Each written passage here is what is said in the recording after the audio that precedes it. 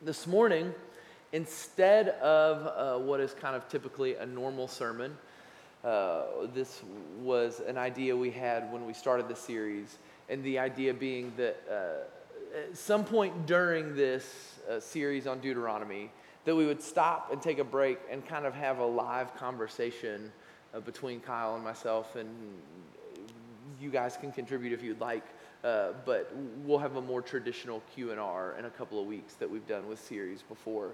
But we thought that it would be helpful with a series like Deuteronomy to stop and to kind of bring some of the conversation that goes behind a series out here.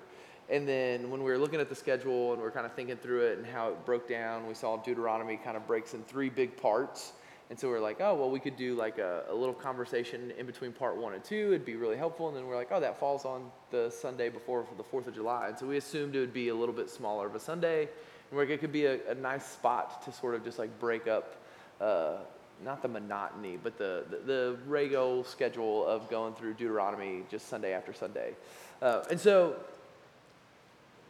what we're going to do is we're going to talk, answer some questions. Think of this in some ways of what sort of goes behind a lot of the series we do and some of the conversations we're always having. And each week in the office, Kyle and I feel like are having these like kind of, they feel random a lot of times. And they feel like, oh, we're just in there talking. But then it's like, oh, like we're talking about the passage. We're talking about what this coming Sunday sermon is about. And a lot of times the series. And there are these conversations that kind of go on behind all of this stuff, and we can't talk about it all during a sermon, and sometimes it kind of interrupts the flow of a sermon. And so you can think of it, if you're a film person, this is the cutting room floor kind of stuff. If you're a woodworking, that was the analogy they used in preaching class all the time. They would say, don't take the sawdust out with you. Like you've made something in the shop, take that out and like show it off. We're intentionally bringing the sawdust out here in this moment. So we're going to start with the first question, and we'll just sort of go from there. But as we're looking at this and planning this series, the question kind of came up of like, why would we do Deuteronomy, and does Deuteronomy make sense? And so Kyle, why don't you start with like why you thought we would do Deuteronomy, and I'll give my 2 cents as well. But we may say the same thing, but different reasons for why we thought this would work maybe. No, I mean, we've always in the summers tried to lean into. We did Isaiah years ago. We've done. I can't remember when we did Leviticus, but like we've done these series, and sometimes people kind of go, "Do we have to do that?" It's like, do we need to spend an entire summer on that?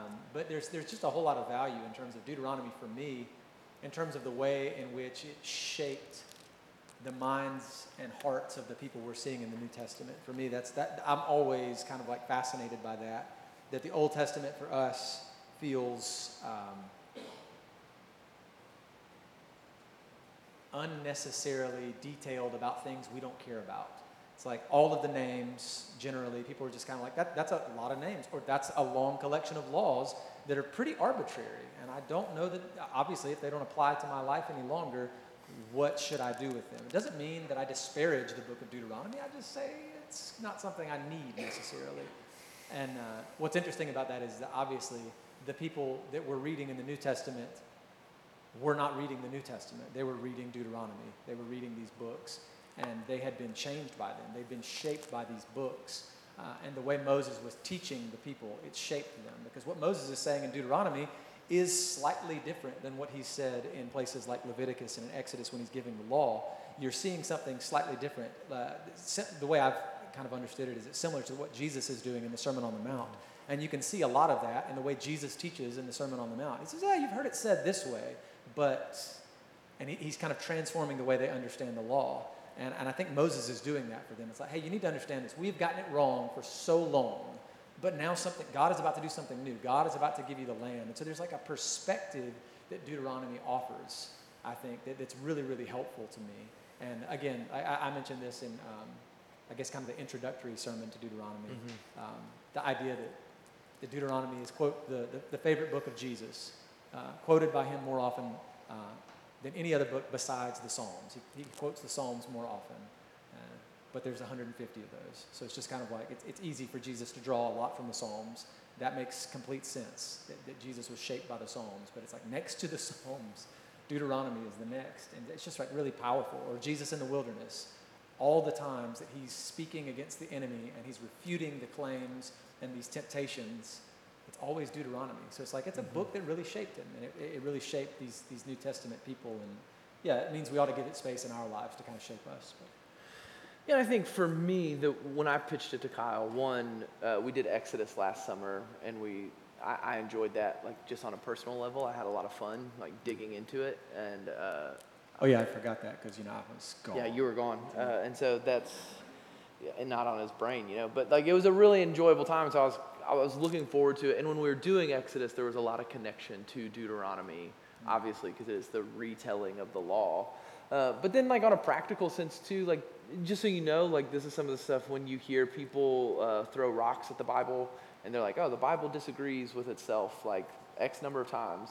Like, some of it is this kind of stuff. It's, well, in Leviticus it says one thing, but in Deuteronomy it says this, and it's like, well, it's saying the same thing. And so I think it's helpful for us to kind of have a good, like, biblical literacy and to understand how Scripture came about and how it formed and why it would say something different. It's not disagreeing with itself. It's a different time. It's a different era. It's a different generation. And so then that was kind of the thing I latched onto, was like this idea that this group of people 40 years later would be hearing this and be getting ready to go to what was where their parents and their grandparents set out for. And I don't know, I just felt a lot of connection to that, and I felt like that Deuteronomy has a lot to say to our cultural moment and where we find ourselves as we kind of wrestle with some of the upbringing that a lot of us in the stories we have of being brought up in the church, and how I think that a lot of that direction was really, really good, and it was really, really beneficial towards faith and towards discipleship and knowing Jesus more and seeing the kingdom come. But it got off kilter at points and at times, and we've struggled with it. And I love that Deuteronomy is going to force the Israelites that are about to enter into the promised land, like, that they can't just divorce themselves from that failure. And Moses is going to say again and again, you were there. Well, yeah, they were babies, small children. But he's going to say, no, this is your church. This is for us, like, this is your people. And I think that there's really something that needs to be said about that, of how we understand, though those problems and mistakes are right to be named and to be corrected and to be addressed, like, they are our problems, and we can't just be like, well, we're just done with it. And in the same way that Moses is going to say, the law wasn't the problem. Yahweh wasn't the problem. It was our response to the law and to Yahweh. And I think our generation would be really good. It would be really good for our generation to chew and wrestle with that, to chew on that and wrestle with it. That, like, hey, so much of what we're rejecting isn't the problem. The way it was implemented, the way it was interpreted was the problem. And so what it requires then, and you'll see this throughout Deuteronomy, is every generation in some sense is tasked with this idea that you have to take the truths of what is good and right about following God, and you have to understand it in your cultural context. And so, I guess in some sense, when we say why Deuteronomy, we're really saying, like, why the Old Testament? Mm-hmm. And we can, I think, have a tendency to kind of be Old Testament heavy, at least in our reliance of it and our enjoyment. Personally, you and I, I've joked and said I think you could preach a whole year on, like, Genesis 1 through 3, and that every sermon goes back to Genesis 1 through 3. Like, everything that most people do goes back to Genesis 1 through 3. And so we lean heavily on the Old Testament. Why do you think it is that, or I mean, I know we know why, but, like, give why we do that, like, the importance of it. I mean, I think in terms of trying to understand all the questions we're asking in the New Testament, ultimately, I think can be answered. It doesn't mean everything. I mean, because we have to, take that with a grain of salt. Because obviously, they misunderstood Jesus, despite having all of these, these things leading to it. But I think Jesus is a means of enabling us to kind of understand the Old Testament, and the Old Testament is a means of helping us to understand who Jesus is and why he's doing this a particular way, and understanding the character of God. And how Jesus is revealing that, but how that's not new, how you've already seen that so often throughout the story. And those two things, it's like this really helpful sort of cycle that we need to be a part of, where the Old Testament is helping us to better understand what we're seeing in Jesus, and Jesus is helping us to better understand some of those things that maybe have puzzled us, because it's like, this is who these people were. Like, the Old Testament was their Bible. It was their whole thing. And the way they saw the scriptures is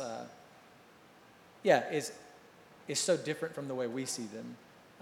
The idea of like the internalization and memorization of scripture, the idea of the scriptures being, sweeter than honey, all of this idea,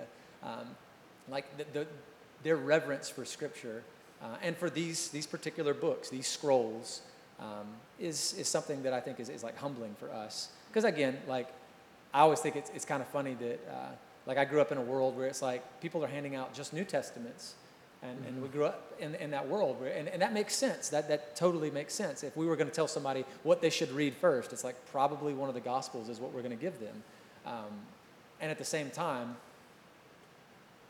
it's almost like we need to caveat that when we do it. It's like, this isn't all you need, though. Like, you need the whole of this thing. You need the whole story. And that was, something in seminary, that was something that they kind of pressed on us. And I can't deny that. My professor certainly kind of like pushed that on us, that we needed to see this as like a whole story, and that Jesus is not the beginning of the gospel, that the gospel is Genesis 1 through 3. Like, you're seeing it already there, like that idea. And so it's like, and you can see it, you can trace it over and over again. So it's just like for me, that's why Old Testament has always been so kind of like precious for us, because and I guess maybe it's also like a reaction. It's like this needed sort of remedy to a problem that many people in the church have, which is like a complete disconnect from the Old Testament, which is, it's not necessary. It shouldn't be the case. But. Yeah, for literary and film nerds, I think that thinking about the New Testament and the Old Testament might be kind of like when you get prequels and sequels. There's always going to be a debate to some degree of like how you should watch them and read them and things like that, and there are good reasons for both. But how you do it, I mean, a lot of people will be like, well, just like enjoy it the way the author wanted you to enjoy it, and be like, well, no, do it chronologically. And I think that there's a small level of that happens here, where it's like, well, we should start in the New Testament. It's like, but if you do start in the Old Testament and you don't start in the New Testament, you do get the story in a different kind of way. And it is really helpful. Now, obviously, that is the chronological and all that. The analogy breaks down. But I think that there's a way in which you can debate that there's a good reason for that, both and. But the misunderstandings we oftentimes have in the New Testament are almost always related to a misunderstanding of what's going on in the Old Testament. And I think that there can be a disconnect there. And there's cultural breakdowns that connect all that. But we will import so much of how we understand what we call New Testament Christianity, meaning us, back onto the New Testament, when really we need to read the New Testament like ancient Israelites, ancient Hebrew people, because it was a Jewish text in a lot of ways. They were Jewish people reading Jewish texts, discussing it in Jewish ways in the ancient Near East. And so like when you miss that, you miss some of what's happening in the New Testament. And so understanding the Old Testament really well and the direction it's going, I find that helpful. So you said this, Kyle. You talked about some of the questions about God and the law. And so those are kind of the 2 points we want to break down here today. Of when we ask about or talk about why Deuteronomy, when we talk about why the Old Testament, there oftentimes are 2 big things that you have to wrestle with. And I think that this is some of our tendency to shy away from the Old Testament. People will say things all the time like, well, like everything in the Bible is about Jesus, and you can see Jesus everywhere in the Bible. And there's truth to that, right? Like obviously we would say that. But then as followers of Jesus, that might make you really uncomfortable when the Bible has specific passages that call bears out of the wilderness to maul the women and the children. And you're like, wait, that's Jesus? Like, that's weird, right? Like, and so you have to begin to wrestle with some of these things when you get into the Old Testament. Specifically, Deuteronomy, and some of the passages that we aren't going to end up preaching on, but from 6 to 11, the end of section 1, where we're kind of wrapping up, we're going to jump into section 2, so we're going to pick up past this. It's a lot of that conquest language. It's a lot of these ideas of like, hey, you're supposed to go into the promised land and you're supposed to destroy everybody. And you would be right to say, I don't know if that's Jesus. So first of all, let me say this, and then I'll let Kyle go. So I heard this on the Bible Project No, it wasn't the Bible Project. It was somebody else. Anyways, I heard this one time, and I loved this. They said that they don't say that Jesus is everywhere in the Old Testament, but that everything in the Old Testament helps you better understand who Jesus is, and it leads you to Jesus. Mm-hmm. And I like that when you start to open up the Old Testament and some of these more difficult passages. And so that's the first one we're going to discuss, is kind of this, the God of the Old Testament. And as you, not just in Deuteronomy, but some of that language and this conquest language and the fact that we're not a nation state that is following God, that we live in a democracy that is not a theocracy, all of this kind of stuff. So how do you wrestle with and kind of see some of that aspect of the God of the Old Testament? That's a mouthful. When we start talking about, like there are plenty of passages, again, where we would be today if we weren't doing this, when you get into Deuteronomy 7 and 8, is Moses talking about the people entering into the land, and what's going to happen in the book of Joshua. Moses is preparing them for. You will go in, and you will eradicate the land of all of these people groups that are there. You will remove them. You will bring an end to all of them, and you will leave nothing. That language is uncomfortable. It's deeply bothersome. And because, in our culture, the idea of violence, especially religious violence, is troublesome. Like, we're very uncomfortable with all those things. And we bring a lot of our modern perspective to these conversations, and we forget that over the course of thousands of years, that's all changed. And a large part of that is what we're seeing in the scriptures. The capacity for peace, the idea that violence is inherently negative is like completely foreign in that world. And so but that's easy for us to forget. It's just like, oh, that's messed up. That's really messed up. Or that you would call that scripture, that's really messed up. And it's not like, why would you? But that's part of what we value about scripture is like, we want to bring all the messed up stuff to it. Because like what generally happens in faith traditions and religious traditions is these things are kind of like hidden. Nobody tells you about that. Nobody wants to talk about that. And instead, all of that is exposed. Some of the ugliest moments in Israel's history are all right there for you to see. They're not hiding anything, it doesn't seem like, it's crazy to think about. All of that, all of the skeletons are coming out of the closet in this way. But it's interesting to think about that. And this is not to say, well, as violent as you think that Yahweh is in this moment, it's just like all these other gods are more violent. But that's kind of how it is in the ancient world. Like, I was thinking about it this week as you mentioned conquest when we were in the office. Like, I don't know if any of you guys are familiar. Babylon, for example, here is one of the groups of people that is near Israel at the time. When they imagined what creation looked like, do you know the story? The story is unreal. It's this god Marduk who comes and he conquers Tiamat, which is like this chaotic, watery something, okay? Another god. And he conquers him in this very violent way. He kills him, and I think, if I remember right, it's like his entrails which become land. It's this crazy, it's very violent. When they imagined what creation looked like, violence was what came to mind. When they imagined what God was like, violence is what came to mind. Or you think about like the Assyrians.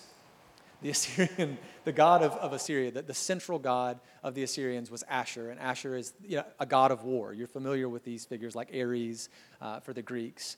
And it's like, for the Assyrians who are like famously violent, like there's nothing negative about violence. Violence is just a way of life. And if you believe God is violent, then there's nothing wrong with you being violent. You're supposed to be violent. In fact, violence is like an act of worship. It's like this crazy idea. So it's like these people were incredibly violent. And then you look at the way that Yahweh creates, and it's different. You see Genesis 1-3, and then you get to chapter 4, and it's like, well, here is a brother who murders his brother in a moment of anger, and God condemns it. There's all this idea about the image of God and all of these sorts of things. That's like foreign to someone from Babylon or from Assyria or the Canaanite people. You start thinking about their ideas of God. Their God is so angry, so temperamental that he demands even the life of your children.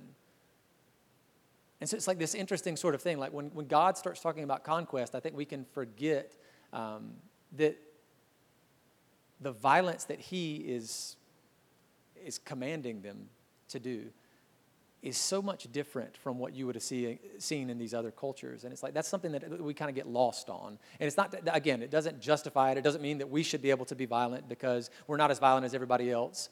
It's not like that, but trying to understand it and see it rightly, that God is saying, here's a thing that is really poisonous. If you believe God is like that, then what kind of terrible things will you do? And the picture that you're getting of God in books like Deuteronomy is of love and compassion and of mercy. And then you'll see these moments of anger, right? But the picture that you see in Scripture is that though his anger lasts for the night, joy comes in the morning, right? Like there's this idea. His favor lasts for a lifetime. Like it's this interesting thing. The weeping may last for the night.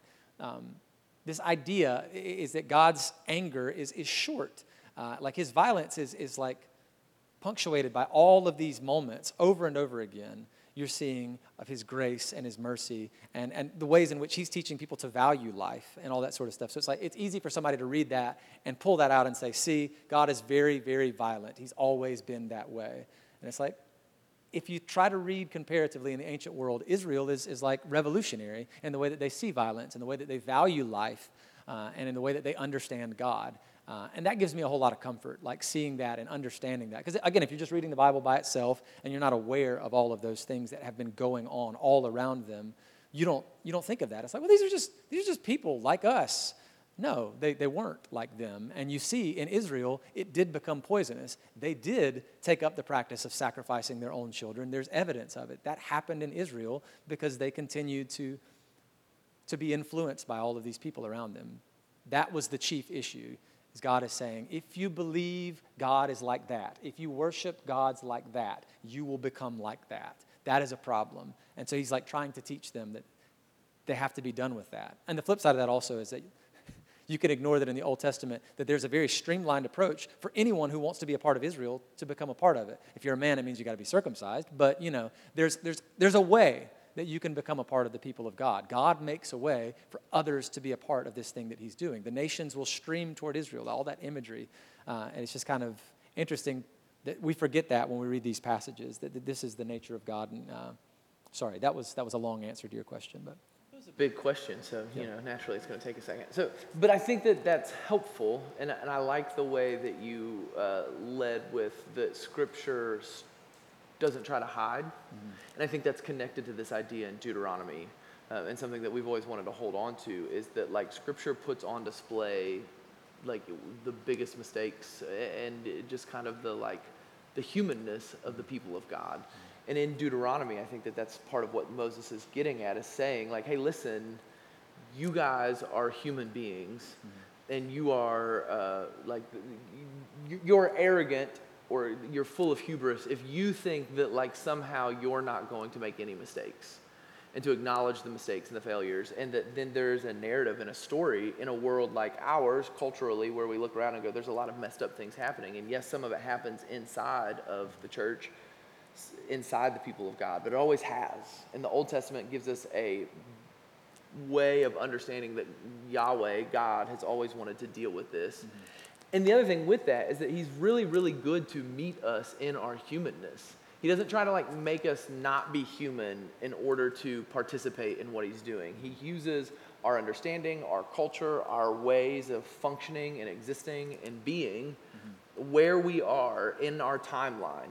And I think it's really important that we hold on to that when we talk about the Old Testament, we talk about law, we talk about where we are today. We don't exist here today like in an ahistorical moment. Like, this is a controversial topic, but let's use it. I'll go here because we're talking about controversial things. Flash forward.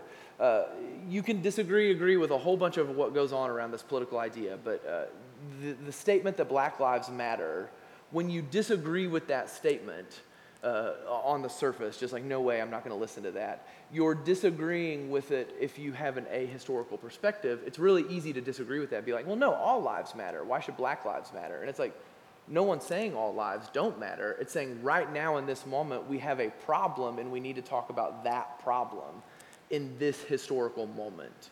And we need to pull that out and address it so that all lives can matter, right? We've had these conversations before, and from there we're willing to be very, very open, and have lots of conversations about where we can agree and disagree on how we solve that problem and lots of things there and how the problem started. But we must acknowledge that there is something different. Historically, there's a moment here in that we aren't ahistorical. We don't just exist outside of time. The things that have come before us affect how we handle and process things and have an impact. And I think a lot of times, especially as Christians, when we overemphasize the New Testament, we put everything on Jesus, what we're doing a lot of times is we're wanting to make a religion that is ahistorical, that doesn't have anything, that doesn't think about time and the moment and space we find ourselves in. But the time and the space that we occupy has a way in which we understand what's going on. Therefore, when we go back and read it, we must understand that the time and space that they're occupying has a way. And I think to me that shows a very kind nature of God. It also gives me some pause and hesitation, and I'm like, did it really have to be this way? Like, couldn't you have done it differently? But even then, okay, so all that being said, we'll put a small pin there. We can talk about this more. Come grab one of us afterwards. Mm-hmm. There are books like this big in our office that address just this topic, so we're not going to solve it now. In Deuteronomy 7:8, where we're going, it's going to command them to destroy everyone. If you keep reading and you don't just stop there and go, see, look how terrible Yahweh is, it will then immediately say, and by the way, don't marry them, and don't abuse them as slaves, and also don't take on their religion even though you're living in the same place together. Any person of any kind of like normal ability to see reason and logic should stop and say, wait, why would I be getting commands to marry or not marry, and to live well together as neighbors, and to teach them my religion if I'm supposed to destroy all of them? I get it. They literally died because it was so hot outside. No, they didn't literally die. But we say they literally died, right? It's hyperbole. It's a way of talking about, they're using their human language and their humanness to discuss the fact that they're going to conquer and take over everything. We do this. It's a figure of speech. You know, like it's just the way we function. And so there is a way in which you have to understand that they are also human, and they're using their human language in the way they would talk about conquest and things. It just means that they're going to be victorious. Mm-hmm. And it doesn't actually mean that everyone's always going to like have to be completely destroyed. And so there's a space in which you have to pause and see that. And when you do, you go, okay, yes, that does not mean it is okay. And yes, it is still problematic. And yes, it should give us kind of a little bit of, but it's not what it sometimes can feel like if you see the whole story. And that, I think, is a good rule of thumb to function and to operate under in most situations where something seems really dramatic and wrong, to go, okay, that is really dramatic and wrong, but maybe there's more to the story. Maybe I'm not seeing it all. And I think that helps us as we think about how we then take what we read here and apply it to our moment today. Like, we are tasked with doing some of the same things, of looking at it and going, okay, what is the truth here of who God is, and what direction is he moving us to, and how do we join in on that? Because that's what we take forward. And that's what Deuteronomy is trying to teach this people. There were some messed up things. Mm-hmm. They missed some things, but you must not throw the proverbial baby out with the bathwater. You know, you have to continue to hold on to the truth and what's good in Scripture. And I think that we live in a cultural moment, and it appears that humanity has always existed this way, but it's prevalent on the surface, where we are willing to just kind of dismiss everything because of something wrong that happened.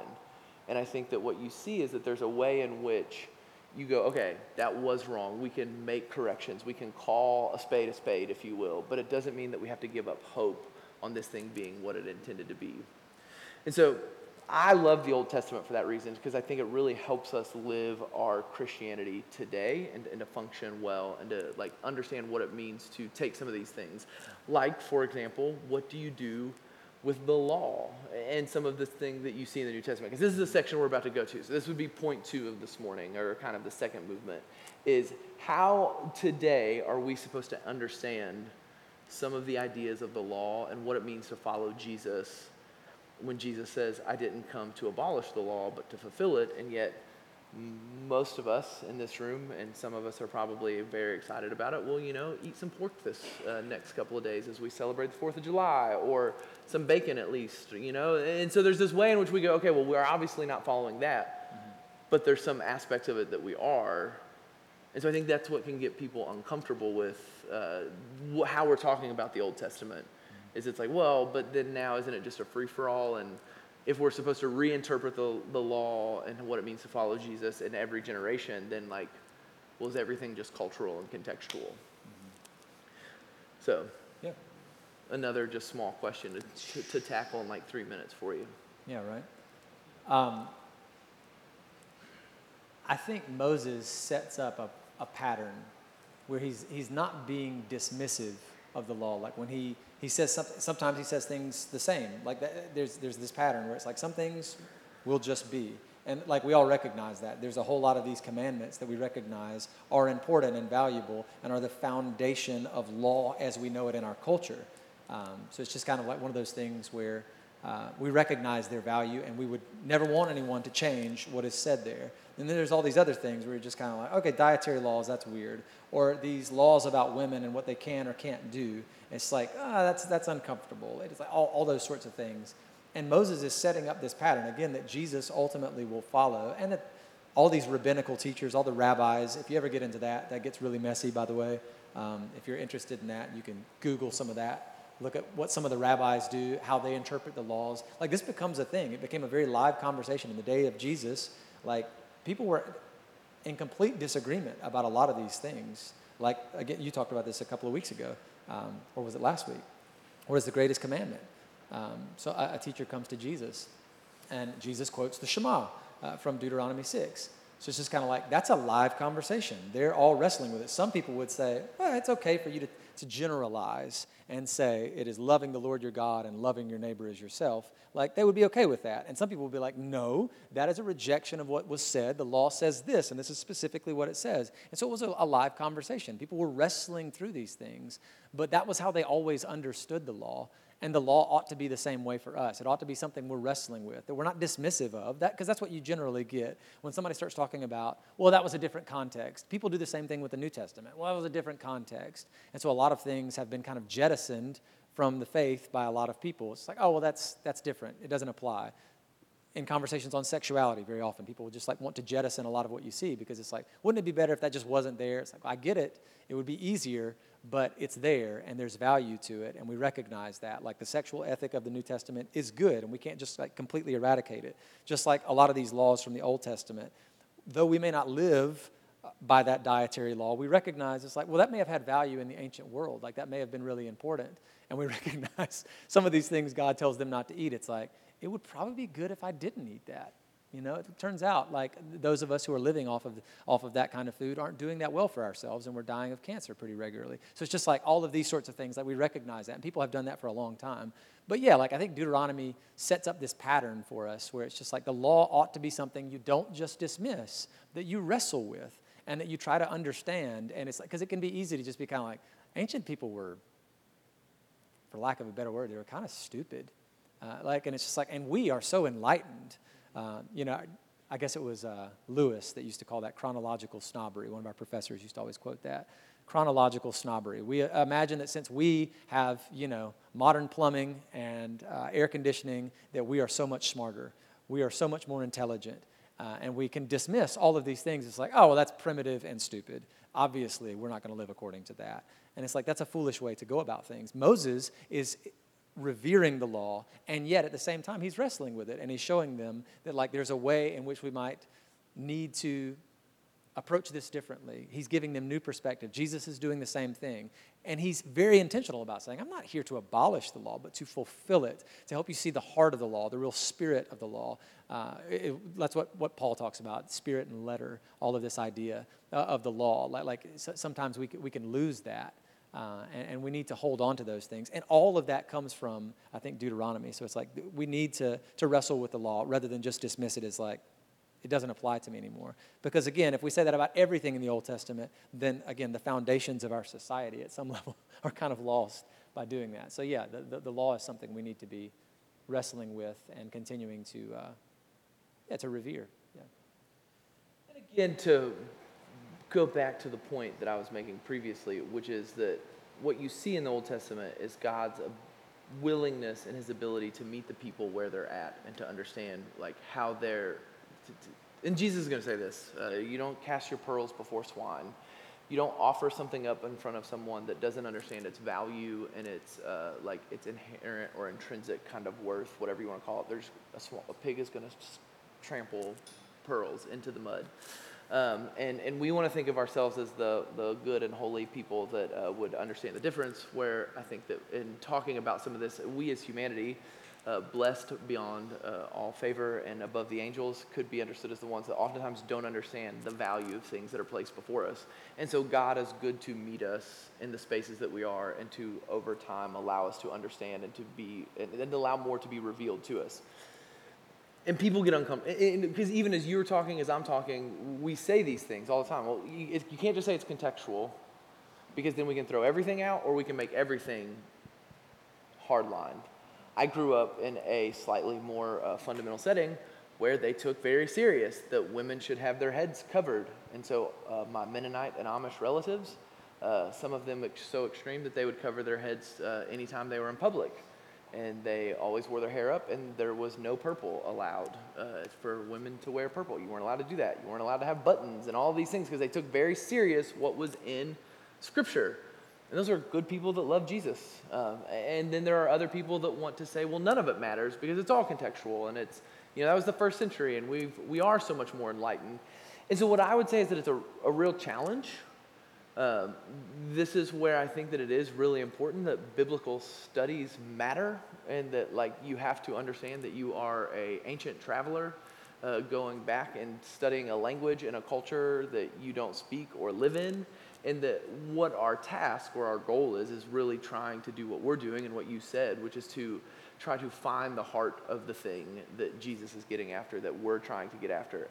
And we have to leave space in some of this that we're going to disagree, that there are things that Kyle and I disagree on, and that we would go, well, I would hold that a little bit differently, or I would say, I think that that's more contextual there, and both of us are doing faithful, honest exegesis. It gets tricky, and the task is to not villainize someone, but to look at these things and say there is still value to it.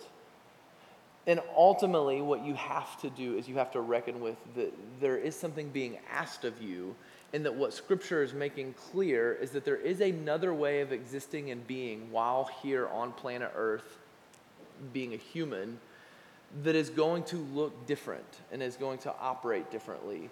And though we now live in a space where salvation is not contingent on these things, and that's some of the disagreement, which, by the way, just to throw this out there, I don't think salvation was ever contingent on following the law. That is a misunderstanding of it.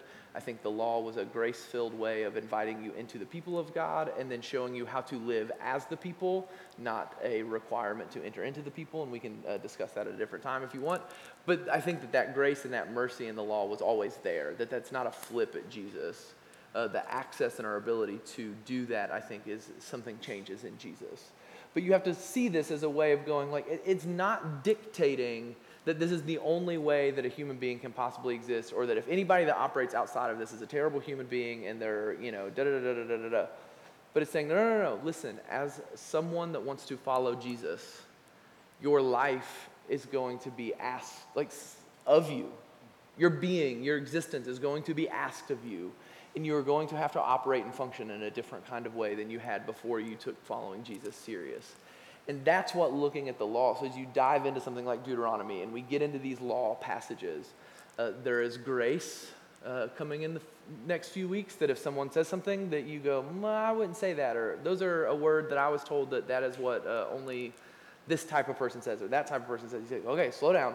Let's agree that there's some space where this is hard to understand. And we're all attempting to live in a certain way that we think is what God would call us to. And we do that in community, we do it together, and we do it with honoring Scripture. And so there are hot button issues when it comes to this. There are things that are difficult to wrestle with, and where the church has disagreed for hundreds and thousands of years. And we go, I don't know, it's weird, but we got to do it, I guess. But the thing is, to quote C.S. Lewis again, where you have to eventually agree on or make your belief on something. He'll say that you can't live in the Great Hall or in the atrium or in the welcome area forever. Eventually, you have to unpack your stuff in a room and you have to make yourself at home. And we're called to do that. And you have to figure some of this stuff out and give yourself to it in a way that allows you to pursue Jesus in a different kind of way. And so we're going to use things not that we think that these are more important than Scripture, but you look at things like human history and tradition and the way the church has understood these things for thousands of years, and what we would call like orthodox positions that have kind of stayed the same over time, and then there are other things that have changed and ebbed and flowed. And so as you read the text and you look at it and you wrestle with it, it's not just what's there, because we're acknowledging that what's in it is debatable. People may not like that word, but it is. And so as we look at the law, we're trying to get to the truth and the kind of the guiding thing that's underneath it. And that's really hard work. And I think that there's aspects of that, at least for me. I don't know if you would, I'm sure you would agree with this, Kyle. You can say you don't. But that there's a way in which like some of that is like still happening to me like at like profound levels where I'm like, oh my gosh, I totally missed that. Like I still, like I come back to it and I'm like, oh, that's what that really, really means. And it's not that it's over here anymore. It's just like that there's a further deepening of truth that as you kind of come back to it. Because I think all of Scripture, the law, all of it, it's meant to be wisdom literature. It's meant to be meditated on. It's meant to be read over and over again. It's meant to confuse you, to ask questions, to reckon with, to process in a different kind of way than just going, oh, this is what it says, okay, now I'll go do that and not come back to it. But to change the way you function and exist and move through this thing we kind of call life. And so when we read the laws, like that's what we're going to try to attempt to do over these next 3 weeks, is to pull back some of that and go, okay, what was happening here? Why is Moses saying this? What is the thing that's moving us forward in continuing this narrative of seeing how the people of God are meant to function and exist? And to realize that no matter what you pull out of that, no matter where you land, the reality is what you have to understand as a follower of Jesus, that your life is meant to be wholly other, completely different than what it was before you met Jesus. That doesn't make you superior or more intellectual or anything like that, or that you'll have a greater success or things like that. But it's saying, no.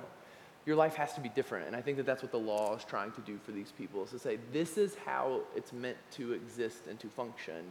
And if you want to follow Yahweh, then your life must follow this pattern that Yahweh has set forth. And Jesus and the church for the last 2,000 years has continued to help us understand and interpret that. And that's where we sit today. And that's why community matters.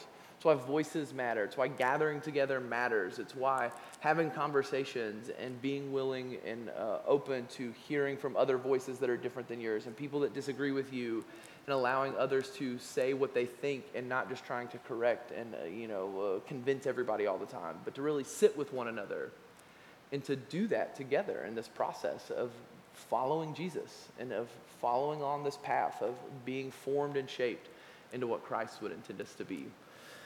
And so back to Deuteronomy at the start and why, as we move to communion, the band can come up and we can do that. We're going to take communion together as we always do. And so as they play a song, we'll invite you to come and to take the bread and the cup, hold on to those elements. We've got gluten-free over here as we always do. Go back to your seats and I'll lead us in the taking of that communally. But I think that as we come to these moments, as we come to the table, you're seeing what it looks like. You're experiencing what it's like to see something that was intended for the people of God to be something that's a reminder, a recalling, a retelling, to be understood differently as the generations move forward.